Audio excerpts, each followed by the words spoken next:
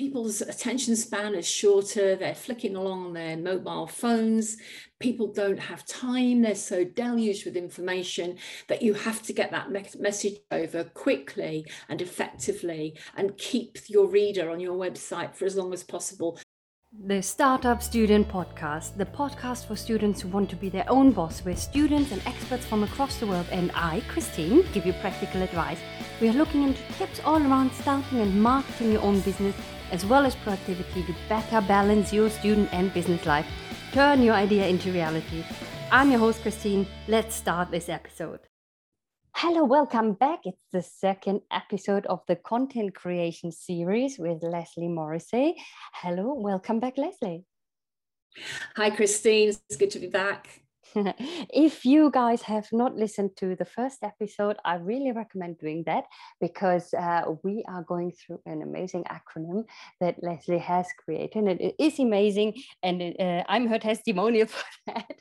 It's stuff that we said in the other episode, but I really think it's a great acronym to work your way through if you want to create some content and why this is important. And you also get to know her a bit better. So make sure you listen to it. However, this time we are talking about where copy and the content that you are creating is actually used. So I hand over to you, Leslie. I know you have a long list to go through, but feel free to start. Hi, Christine. Hi, everybody. I have definitely got a long list because people don't always think about where all the different kinds of copy can be used.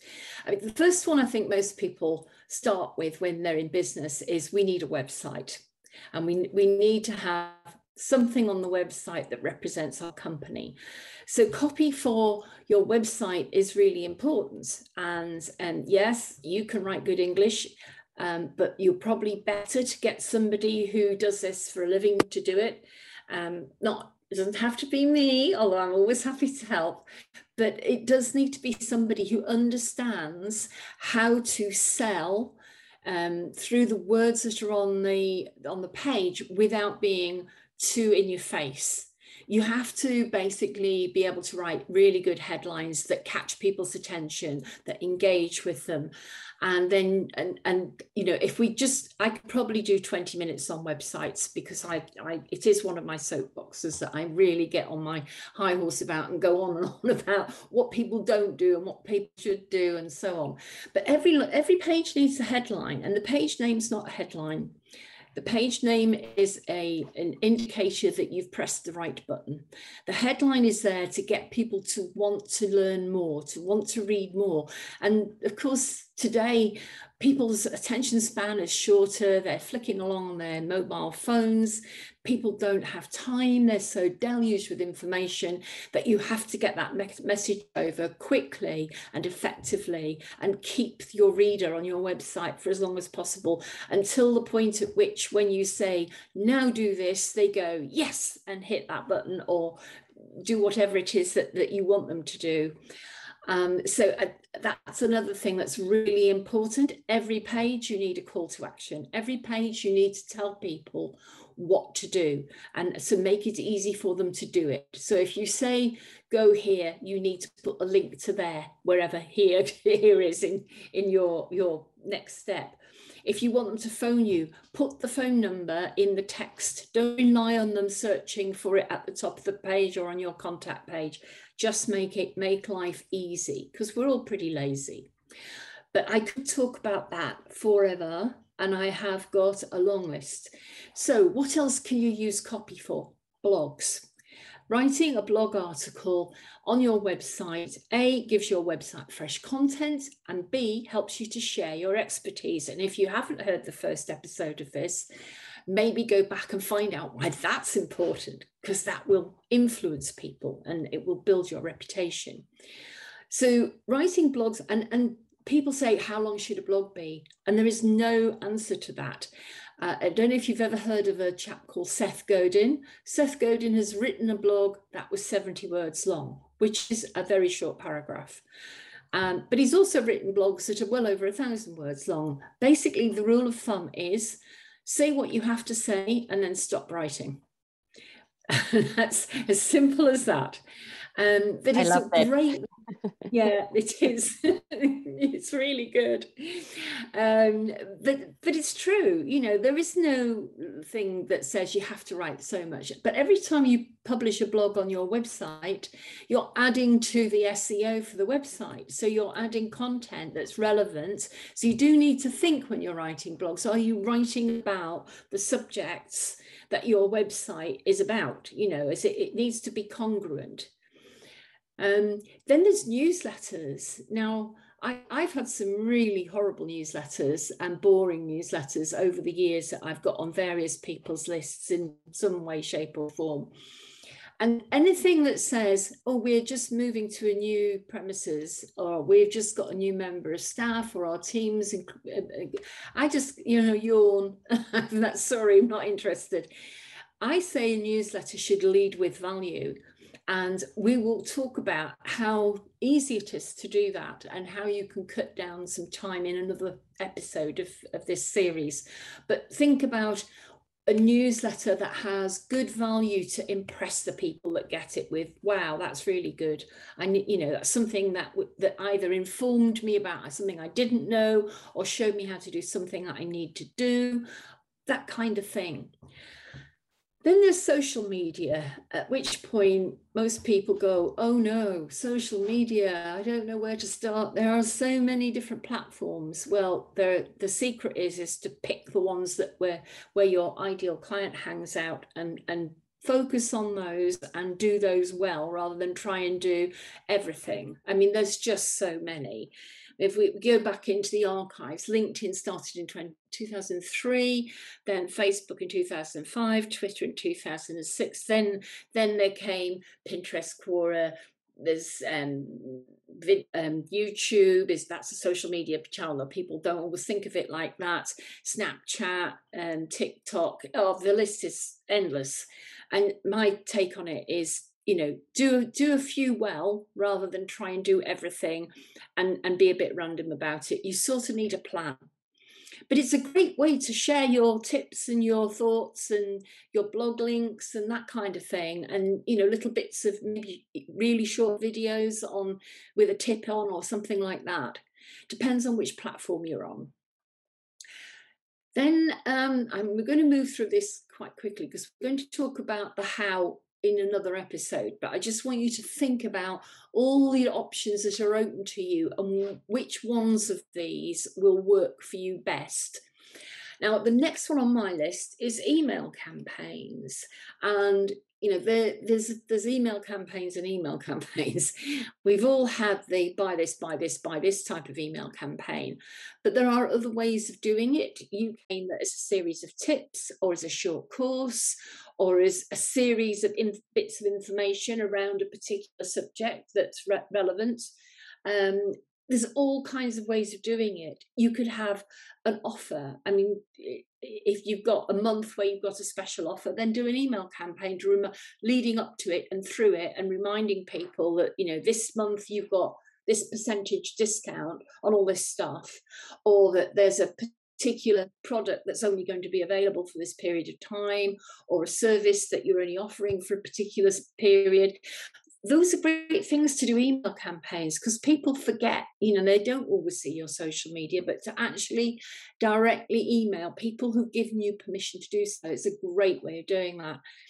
Also, that an email autoresponder campaign is part of a sales funnel. So if you've offered somebody a free download, say an information sheet or a checklist or a tips booklet or something that they can get digitally in return for their email address, then you need to keep them engaged with that.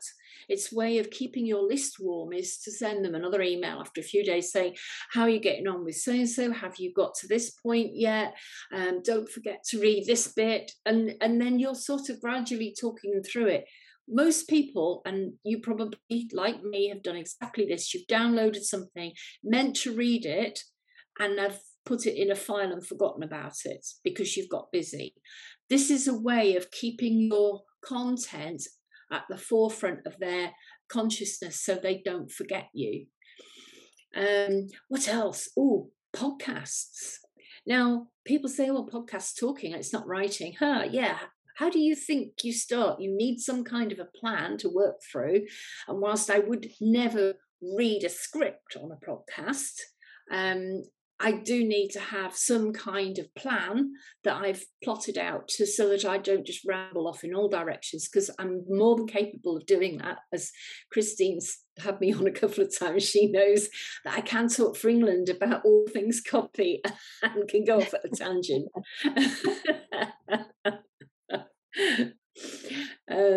Videos, same with those. They need a script, they need a structure. Certainly I use various softwares, and you write the script and then you put the script into slide form, and then you illustrate each slide as you go along, and then the music behind it and the voiceover and everything. So you have to have somewhere to start from. There's a thing called a lead magnet, which is what I was mentioning earlier, something free for people. They need to be written, and they need to be written in a way that people don't just start reading them and go, God, this is boring. I need to, they need something that goes, oh, this sounds good. I must read the next bit. So then we have award entries. If you're going to enter some awards and get some gongs on you, you need to be able to write a really good award entry. Basically, one of the first copywriting jobs as commercial copy I ever did was writing the award entries for the company, who just engaged me because they said, oh, you can write. We don't really need a full-time writer, but come on, there is a job for you here. Do a bit of admin and you can write our stuff for us. And the company was Dubai Duty Free, and this was way back in the 1980s, and it was their very first award entry. And myself and the deputy general manager sat down one Friday, which was actually a day off out there, and we wrote the award entries for 2 awards and submitted them. And they were also the first awards that had been done in duty free, and we won them both. And so we were really pleased with that. Well done. Yeah, but I write for people, and quite often the secret to writing a good award entry is to answer the question that was asked, not the one that you would have liked them to ask. And the problem is when you're writing your own award entries, which most people have to do, because generally someone else won't do it for you. You're the one that knows it all. But the problem is you're quite capable of going, well, I want to talk about this. And so whatever the question is, off you go in the direction you want to go, and you don't answer their question. You talk a lot about the company, you don't answer their question. So it's the secret of writing a good award is to answer the question. So when you've written it, go back and look at the question and go, does that answer the question? Because if it doesn't, you need to go back to the drawing board and have another go at it. But you need to be able to write persuasive copy, even though it's not selling. It sort of is, because you're selling your organization's brilliance to the award committee. And then there's things like pictures and presentations. So if you're doing a presentation to somebody, or a sales pitch, or you're pitching to a potential investor or something like that, you need to have some kind of content that you've got lined up. And it's, you more often than not will have some PowerPoints that go with it. And my advice to you is, remember, PowerPoint is a visual aid, not a verbal aid. So that the PowerPoint is not there for people to read your notes on screen. The PowerPoint is there to show images that enhance the message, but the message needs to come out of your mouth, not off the screen, because people are really bad at they'll read the screen, and if the screen's got a lot of text on it, they'll carry on reading the screen while you're talking, and they won't listen to what you're saying. They'll just read the screen. And that isn't how you get successful presentations made. So yeah, things like, pie charts and bar graphs and things are really useful, because it's really hard to explain those without some kind of visual help. But also just an image that represents what you're talking about is, often useful to just focus the audience a little bit. So there's so many things there. And I mean, even if you go networking like Christine and I, Demis, how we met, as Christine said earlier, you get asked to do a 10-minute presentation, or maybe a bit longer, and you have to have some kind of script even if you're not going to learn it word for word like an actor learns their lines, but believe me, professional speakers often do that. And they learn their speech, and they can do an hour keynote presentation, which is word for word. They learn. They don't use notes. They possibly use PowerPoint slides, but not all of them do that. But they learn it, but they perform it like an actor, so that it doesn't sound like somebody's learned a script word for word, because that's really boring. So you have to learn it with, they often say there's like 3 layers. There's what you've got to say, how you say it, and where you say it from. So and if you've got props involved, that comes into the last bit as well. And it all helps you to get your message across, and it's all content. All of this is content, and I'm going to sort of stop at that, because otherwise I think you're going to be going a bit brain dead. There's so much there to think about.